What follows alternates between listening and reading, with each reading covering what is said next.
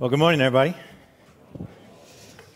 I always try to be careful in the wording because I know the attention needs to go in the right place, but I think it would be appropriate for us this morning in light of God's gift to us and the gifts and abilities He's given Jared and Heather and the team. Let us have a round of applause for His glory and His blessing for getting to be led so well in worship. I've known Jared a long time, longer than we actually knew each other well. We knew of each other because we worked at the same organization, but we were at two different locations, so our paths just kind of mildly crossed. And namely, I just heard good things about him, but never really knew him personally. And then that got to change a couple years ago when Jared was kind enough to invite me to come and to teach some with him, with his students in Israel. And so we had a great time going out there. And it was really, there was a lot of blessings and memories from that trip, and then one of them was, again, probably the luxury of getting to go as a teacher and kind of getting the behind the scenes and some access to some different points. And one of the things that always strikes me to my mind of our time there actually revolves around one of the lunches that we had, because we stopped at this place that I guess best put, it's kind of like the Israeli equivalent of like the Blue Store or the Noonday Store, right? Like it's kind of this like right off the roadside, not really good indoor-outdoor seating, kind of a weird place. It's kind of more like a convenience store, gas station, inside where you get your stuff. But then they also had these kind of sandwiches, these falafels. And so all the students kind of get in there, and it's as quick, like they had them ready, they knew they were coming, and so they're passing out these falafels, these veggie pitas to anybody who wanted them. And then Jared's kind of like, Paul, this way. We got it this way. And then we kind of got led around with our guide and our driver to kind of this little like back way up, lifted kind of patio. And then they started putting in front of us this just a glorious spread of all this like roasted lamb and chicken and beef, and they had these like fresh pitas, and they had all these like fresh hummus and sauces, and I mean it was great. And I felt guilty. They're bringing more and more out, and like I'm now in the seated, lofted, raised positions, looking down on all the peon students having to eat their little veggie falafels, and I'm up here with a smorgasbord of meat. And then that guilt, though, did not last long because really, as soon as I tasted my first bite, I forgot students existed in the world. I barely knew Jared was sitting across from me at the table. This is the power of what meat can do in my brain, at least. But as true as I even reflect on it, and as we're going to reflect this morning, I think more appropriately, this is the power that we see that taste can sear into our minds more strongly than almost any of our senses. And I share that, again, silly story because namely Jared was leading, but then also what we're going to see is we're going to see Peter present this truth. We're going to see Peter present a taste that shifts a mindset. That when we taste, we have no other right response than to change our mindset or what we're thinking, and then that's what we're going to be able to look at, what he presents to us this morning. But we are picking up in our conversation. This is one that we've been continuing to have over the weeks. And so if you have your Bibles with you, you can turn them on, you can navigate over, you can find 1 Peter. We're going to be now starting chapter 2. To catch you up, if you're joining us for the first time, we've been in Peter for many, many weeks now. You can always go online and check out our sermon archive to be able to go back on those. But to catch us up to where we are in essentially all of chapter 1, Peter starts off with this presentation of a grace that is found in salvation. He is a main proponent as he wants to look at, remind us, point us in the argument to this overwhelming grace that is extended to us because Christ is our Savior. And from that grace, he spent 12 verses outlining that grace can give us hope, that grace can give us joy, and in fact, that grace can give us a perseverance in the faith through the trials that may come, because they're temporal trials, because again, we have a grace that is in salvation. He spends 12 verses presenting this masterful argument and doesn't call us to action. He never gives us a command until we get down into the next section, verse 13, where then we were coming off of in this last reading, that we are now getting into the point that he tells us to do something with that assuredness of the grace of salvation. The four commands that he says, the first three we looked at were to fully hope, to be holy, and to fear God.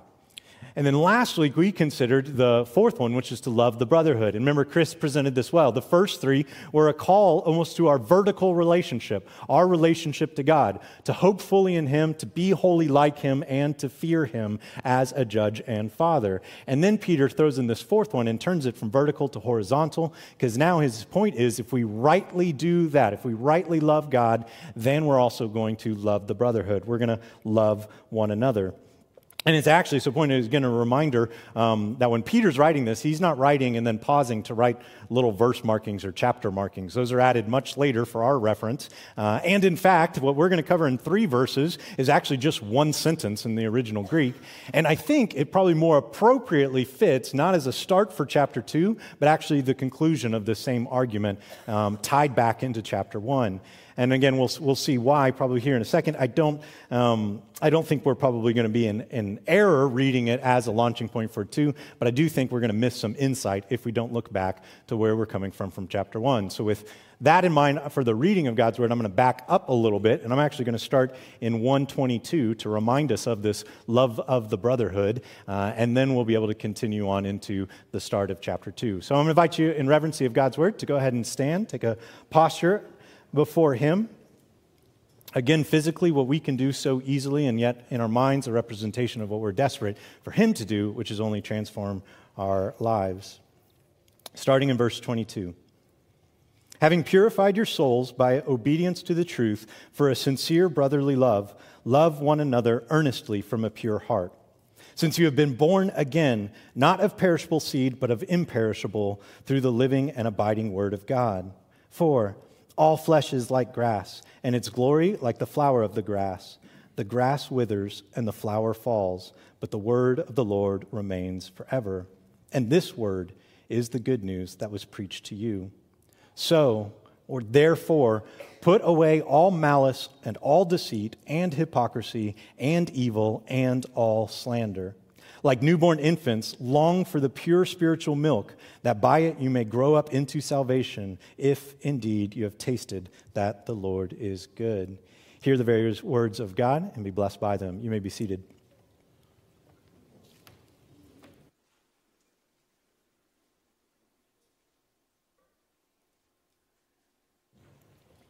So this is the text that we're going to consider. This one sentence, these 3 verses, and it is a relatively simple text. I'm going to confess to you, there was a time that when I was going through it, I was like, this just feels too simple. I mean, it's all right there. Peter explains it. It's all self-explained. We don't really have a ton to do with it. It's all presented. There's not a lot of expounding.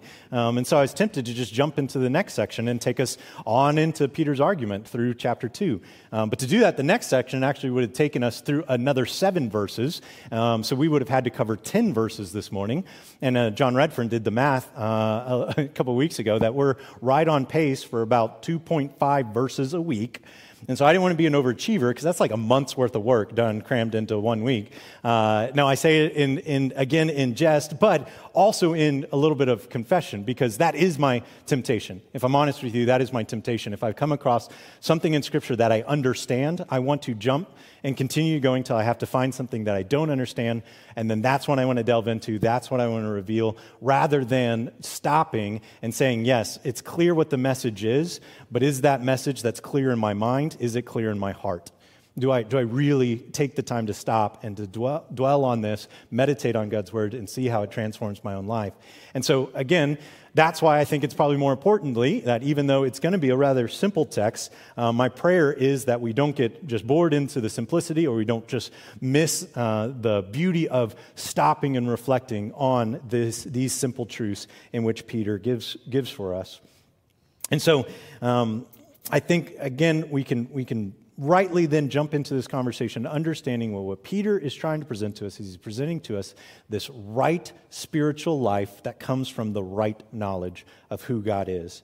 And so let's jump back into the start of the chapter at verse 1 of chapter 2 with this simple exhortation. So put away all malice and all deceit and hypocrisy and envy and all slander.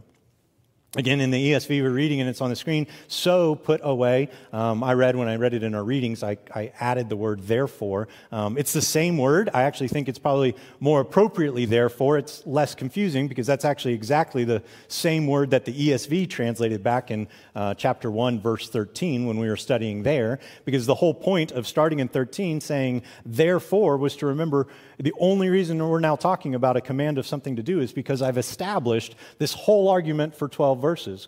And so it always is when we run across Scripture and we see the word therefore, we should be hearkening back to what is just presented.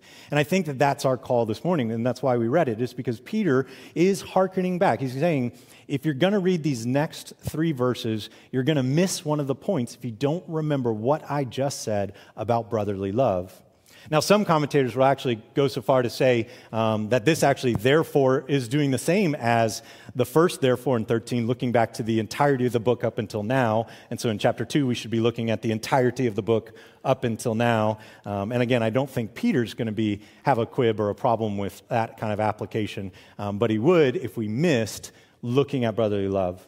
And why I think we can't miss brotherly love is because with this list of vices, when we see their effect, when we see who is offended when these are taken out, we see that they stand in stark contrast to the notion of us loving each other. And so I think it is important for us to stop and to focus in on what is this brotherly love that we talk about when we read across Scripture. Because again, it's found all across Scriptures. Here's a list of even just the few ones that I read through and found when I was leading up to this. The concept of loving one another apparently is vital in the understanding of the application of our spiritual faith. And one of the ones that perhaps is strongest that can be seen, that's not on this list, is 1 John 4:20. And I wanted to put it on the screen as well because I think it's worth the consideration. It says, if anyone says, I love God and hates his brother, he is a liar. For he who does not love his brother when he has seen cannot love God whom he has not seen. And this commandment we have from him. Whoever loves God must also love his brother. I think John is notorious, especially in 1 John, for presenting truths or the realities as so firm that there's, in his mind, no other reality that's even conceivable to fit within the truth of God's word. So if it's God's word and it is truth, then any other thing that looks other than that can't have any place in our lives. And that's how he verbally presents us over and over with these strong, strong statements in 1 John. And I think what Peter gets is I think Peter would agree with John here, that Peter is presenting this same kind of logic. He is saying to us, if we are so moved by the grace of salvation, that then we would be obviously loving one another, that would be the right application of loving God, that then we would love one another, then why would we at all have not put away all malice, all deceit, hypocrisy, evil, and all slander? Now, John, again, Redfern mentioned him twice. Again, in the podcast this week leading up, he asked for some great questions about the structures of this. And he was like, so why is the all in there? And why particularly is all only for 3 of them, as in all malice, deceit, and slander? And why not also for all hypocrisy and all envy? And truthfully, I looked a lot into it, and I don't know. There's some very technical linguistic things that were it's just not helpful, and I don't really get it. But what I do know is I know what it doesn't mean in application, which is actually then that we were supposed to read it of okay, we're supposed to put away all malice, deceit, and slander, but good news, you get to keep just a little bit of hypocrisy. A little bit of envy, that's okay. Don't put all of that away. You got to be able to keep some of it in there. That's clearly not what it is, because this is a condition that, through the illustration that Peter's given us, doesn't exist. That even though it's not recorded that it has the all before all of them, it is certainly implied that all of them would be gone, because it really comes first with the imperative command to put away. This put away is oftentimes translated put aside, and this notion actually has a physical representation. This is a physical, literal action. We see it as the same word used in Acts 7:58 at the stoning of Stephen. When Stephen, the first martyr, is being stoned by the crowd, all the crowd takes off their cloaks and lays them down at the feet of Saul for his approval, who later becomes the Apostle Paul. This laying down, that same word is used there, that it's the idea of taking off a garment and setting it aside. Not carrying anything. It's not take off just one sleeve and then set your garment down, because that's not impossible. It is take off all of your garment and set it down, lay it aside. This notion of taking off evil conduct and then putting on righteous clothing is one, again, that Jesus uses in Matthew, uses across the New Testament in various ways. The one I wanted to at least point out in reference was James 1:21 that says, therefore put away, this is the same thing, take off. Therefore take off all filthiness and rampant wickedness and receive with meekness the implanted word which is able to save your souls. This idea, again, of taking it all off. One of the commentaries, a guy named J.N.D. Kelly, Dr. Kelly, I thought was very astute when he pointed to the physical representation that probably would have been most immediate in their minds, and that is of baptism. Because in the early church, in the first century church, and the early church fathers, when they practiced baptisms, they didn't do in a horse trough up on stage where somebody stayed dry and just dunked somebody else. Instead, they were most often using the mikveh baths of the Jewish tradition, the ritual cleansing baths. And for baptisms, they would have the convert come forward and remove all of their old filthy garments. They would take off their clothes. They would walk down through the bath, immerse themselves, and come up out the other side, only then to representatively put on new clothes. They would put on new clothes as a symbol to represent that they have taken off what is the old, and now they stand putting on the new. And I think what Kelly is linking here that I think is fascinating for us as the Gentile church and for them is, in essence, he's saying, be like what you just proclaimed. You just were baptized. You took off your old self. You put on new clothes. Why would you ever go back to those old dirty garments? Keep them off. Keep them laid aside. I think that we are to love one another. What Peter is saying is we're not supposed to wear the attitude of malice or deceit, or we're not supposed to have wear the actions of hypocrisy, envy, or slander. That these are the things we are to take off. And again, I think this makes sense for the cost to the brotherhood, because when we consider these actions, when we consider these attitudes, we know who they cost. And actually put it on the screen for us to consider, because all of these things have an effect, and they affect somebody other than yourself.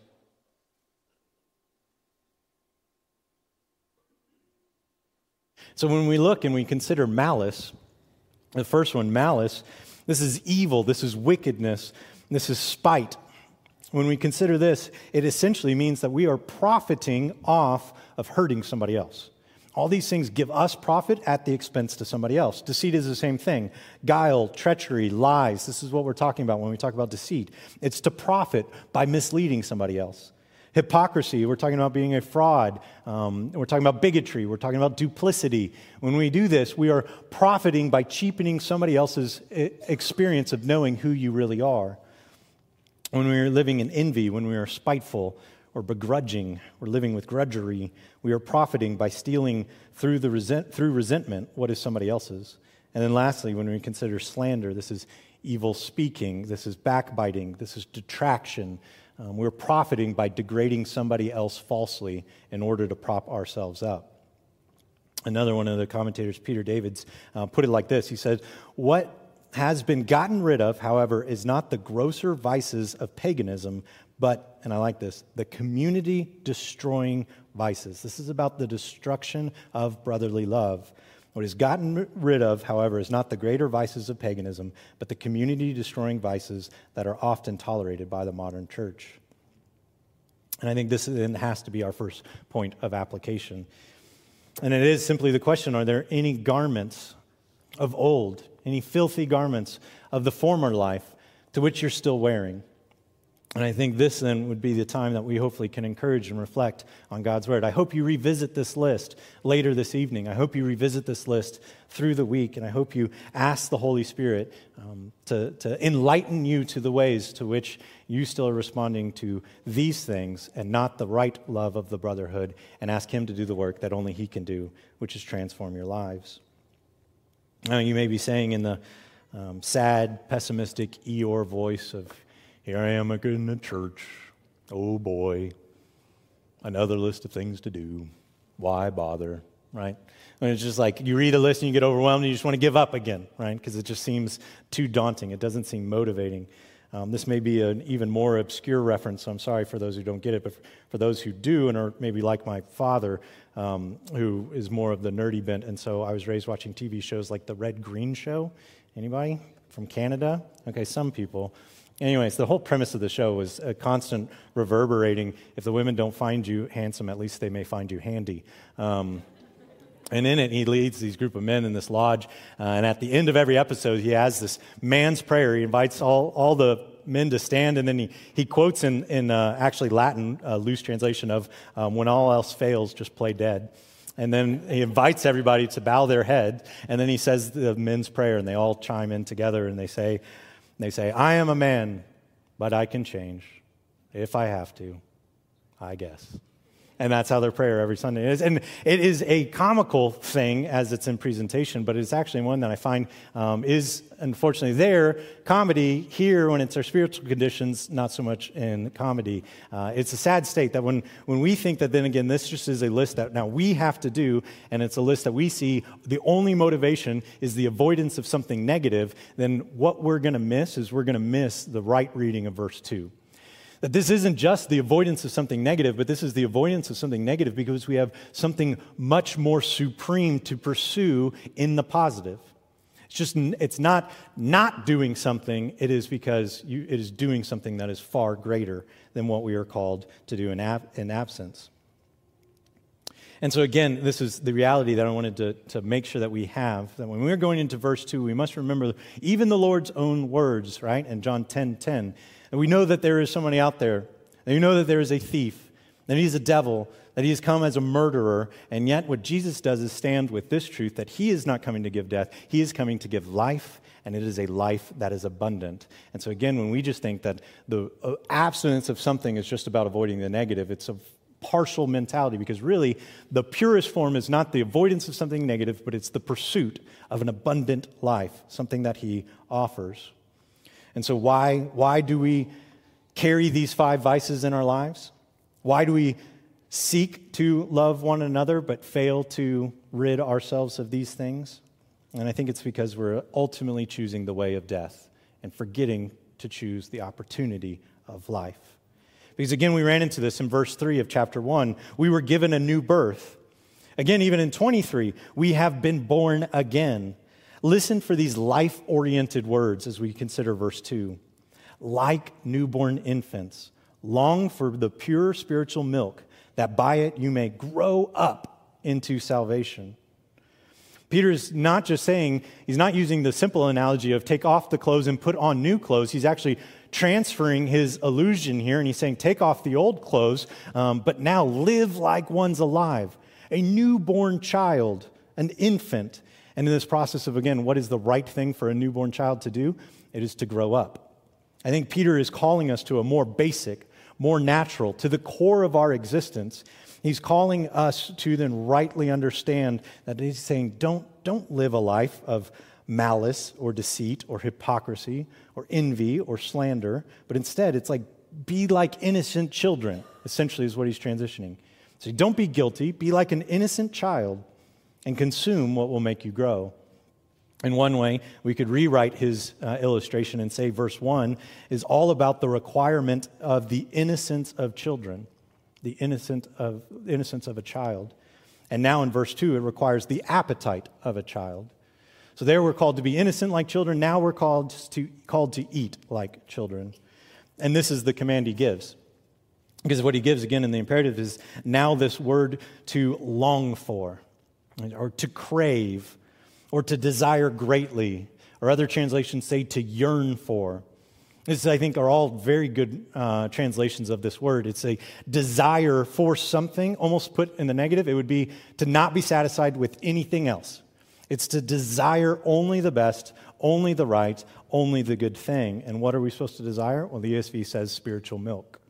And conceptually, I do think this is a fine translation, but I do appreciate the King James Version and the NASB and the CSB that probably more rightly says that it's not just for the spiritual milk, but rather they use the phrase, long for the pure milk of the word. for the pure milk of God's revealed word. This is the longing for us to have nourishment from the Scriptures and for what God has given us. We are only to have an appetite for His word, which is the only diet to make us healthy, to grow us, essentially to grow us into the full extent of salvation. And this is a past salvation that has a future reality, but it has a present participation. And when we have an appetite for God's word, we then get the opportunity to live in a present application of our salvation. And this is our new natural condition. What Peter's saying here is in this new condition, you now know and can identify what you need. Whereas before you didn't know what you need, and now you do know what you need, and what you need is the Word of God. One of the stories that comically always comes to my mind when I think about this idea is as for infants to crave pure spiritual milk or the Word of God. We adopted our kids, so we didn't have this experience, but the first of my college roommates who got married, a guy named Mike, when he had his son Caleb, we all went up to Arkansas when they got home from the hospital and got to be there and celebrate him. And their arrangement was that Emily, throughout the day, would do the feeding and would pump so that then at night, Mike could get up with the infant and be able to feed. And so we were hanging out kind of in his enclosed porch, already ready to go to bed, but we were like, well, I'm going to have to get up in an hour to feed, so you're here. We haven't seen each other in a long time. Let's hang out and catch up. And so we're catching up. And then sure enough, in the conversation, we hear the cry of, okay, it's time for Mike to go to work. And he gets up and he goes and he gets Caleb and he's walking back out. And now he's in the process of, he's holding Caleb and he's in the process of trying to get the bottle made and trying to get it warmed up. And Mike wouldn't be offended if I share this with you, but he is not a small man. And in that discrepancy, Caleb then woke up and did what maybe best and politely put, a false latching. And I'll tell you, when Caleb realized where he was and who he was with, he let Mike know, you are useless to me. He let Mike know with a look of confusion and then a subsequent cry and scream that this is not what I need. I came and I needed something and I let that know and you're providing me with something else. Actually, he was so distraught that then he wouldn't even take his bottle from Mike. He was like, no, I know the one.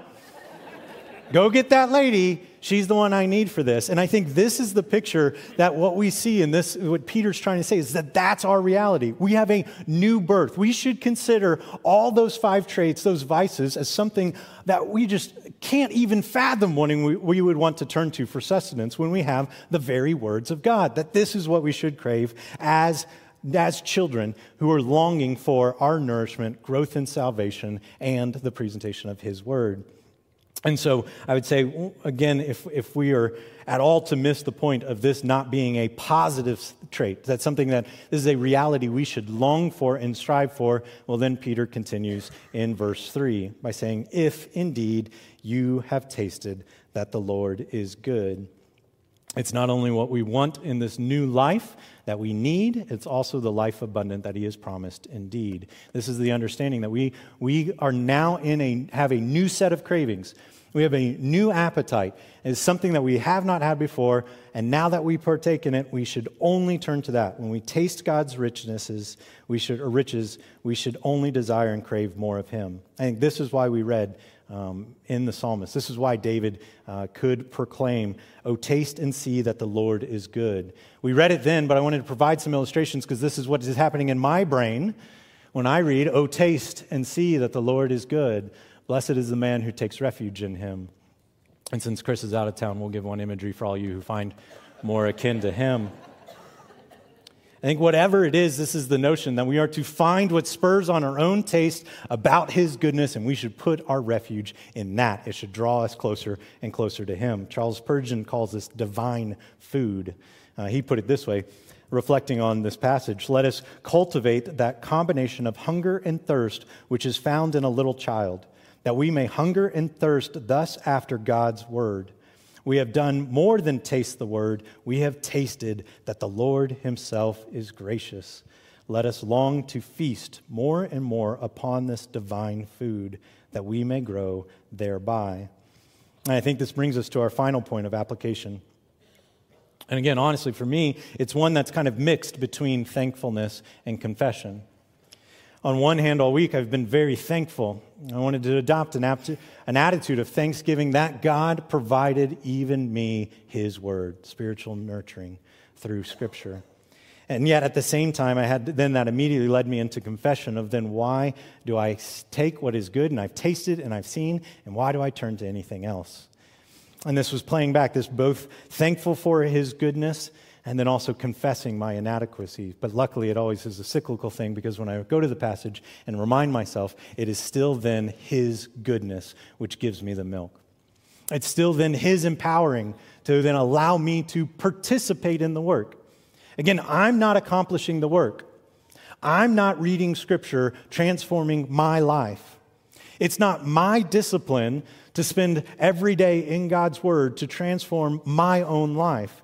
These are disciplines. These are right things we should strive after. They are good things to work for, but ultimately it is His gift for us to even participate in the work that He's accomplishing in us. And so again, that right mindset of remembering He is the good one, and thus we don't need to be downtrodden when we consider this overwhelming list of malice, deceit, hypocrisy, envy, or slander. Instead, what we have is presented a choice.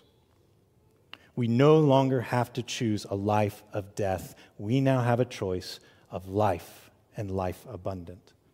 And I think this is reminding me of our application we used a couple weeks ago, because this is where that illustration kind of falls apart. If you were here weeks ago, we talked about this notion of why do we choose not good things and good things. And we talked about the illustration of the pennies, or the nickels versus the dimes. If you weren't here, essentially what it was is, why would we choose a nickel over a dime? Well, you look at it and you think, well, it's bigger. So, of course, bigger is better. I'm going to choose the nickel and I'm going to forego on the dime. When in reality, what that is we make a wrong choice because we lack the proper understanding of value. We say, no, if you really understood what the dime was, you would choose 10 cents every time. Where this falls apart is because in those choices, we may say in that illustration, well, even if you do choose the nickel, well, you end up with 5 cents. I mean, you're better off than nothing. But in all reality, what's presented here is not that choice at all. It's not a choice between something valuable and less valuable. It's a choice between something valuable and valueless. It's the choice of life versus death. And I think that that's what Peter, I know, is trying to make abundantly clear, is that there is one new life you've been born into. One that then God, through His graciousness, has equipped you with everything it takes to love the brotherhood. He's equipped you with the ability to take off all these vices. He's given you the ability to participate in His work through you by reading His Word. And I think our choice this morning is, are we going to choose that life, or are we going to choose death? There's an example that always comes to my mind, and I've shared from the stage before this book. It's called The Smell of Sin and the Fresh Air of Grace. If you're like one of the 3 people who listens to our podcast, a couple weeks ago, we actually read this in entirety. And I came to it again because what strikes me most in my brain when I think about the choice between life and death, I can always come back to this presentation. What Don Everts does in a number of his books, he writes what I call laundry books, because it takes about the time to do laundry as it does to read them. He writes these like muses, and they're really designed to grab at the emotion of something to then draw you back to the truth of Scripture. So it is a little bit of an emotional pull, and there is a little bit of a gravitas, and also probably some graphic nature to this imagery. But again, I think it's fitting. It's fitting not to get lost in the graphic nature, but it's fitting to remind ourselves of the truth of the choice of life and death. And this one is called The Picnic. It's a little long, but it's worth it. Imagine a young child sitting near the beach with her parents. There's a great picnic spread before her, a wonderfully thick checkered blanket on the grass, simply covered with goodies. Watermelon, of course, and sharp cheddar cheese with crackers, and then a bowl of steaming corn on the cob, deviled eggs and chocolate cookies and dill pickles, and a clear glass pitcher full of cold lemonade and clinking ice. Now you know why I saved it to the end, so you can now go to lunch. It's a good day. The sun is overhead, and the breeze is blowing slightly, just enough to keep the flies away. But the daughter, the little girl sitting on the grass next to the blanket, well, she's eating, that's for sure, but she's eating dirt-covered rocks. Yes, rocks. As sure as the grass is green and the sun warms the air, she's picking up pebbles and stones from the ground around her and eating them. Her teeth are beginning to chip and crack in places, and there's blood that's beginning to drip out of her tiny mouth, and she's forcing a smile. Of course, her parents try desperately to stop her, but she's a determined little girl. And the longer she goes on without real food, the more desperate she gets. She's grabbing fistfuls now. Grass, rocks, dirt, twigs, all together being shoved into her young mouth. And the parents are weeping beside her. The sad sight of her frenzy next to the wonderful food they've prepared is just too much. Parents plead desperately through flowing tears.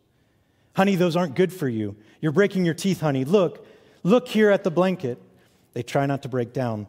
Look at the yummy watermelon on the blanket. Won't you eat this? Their words are tender, but hers is harsh. Your blanket?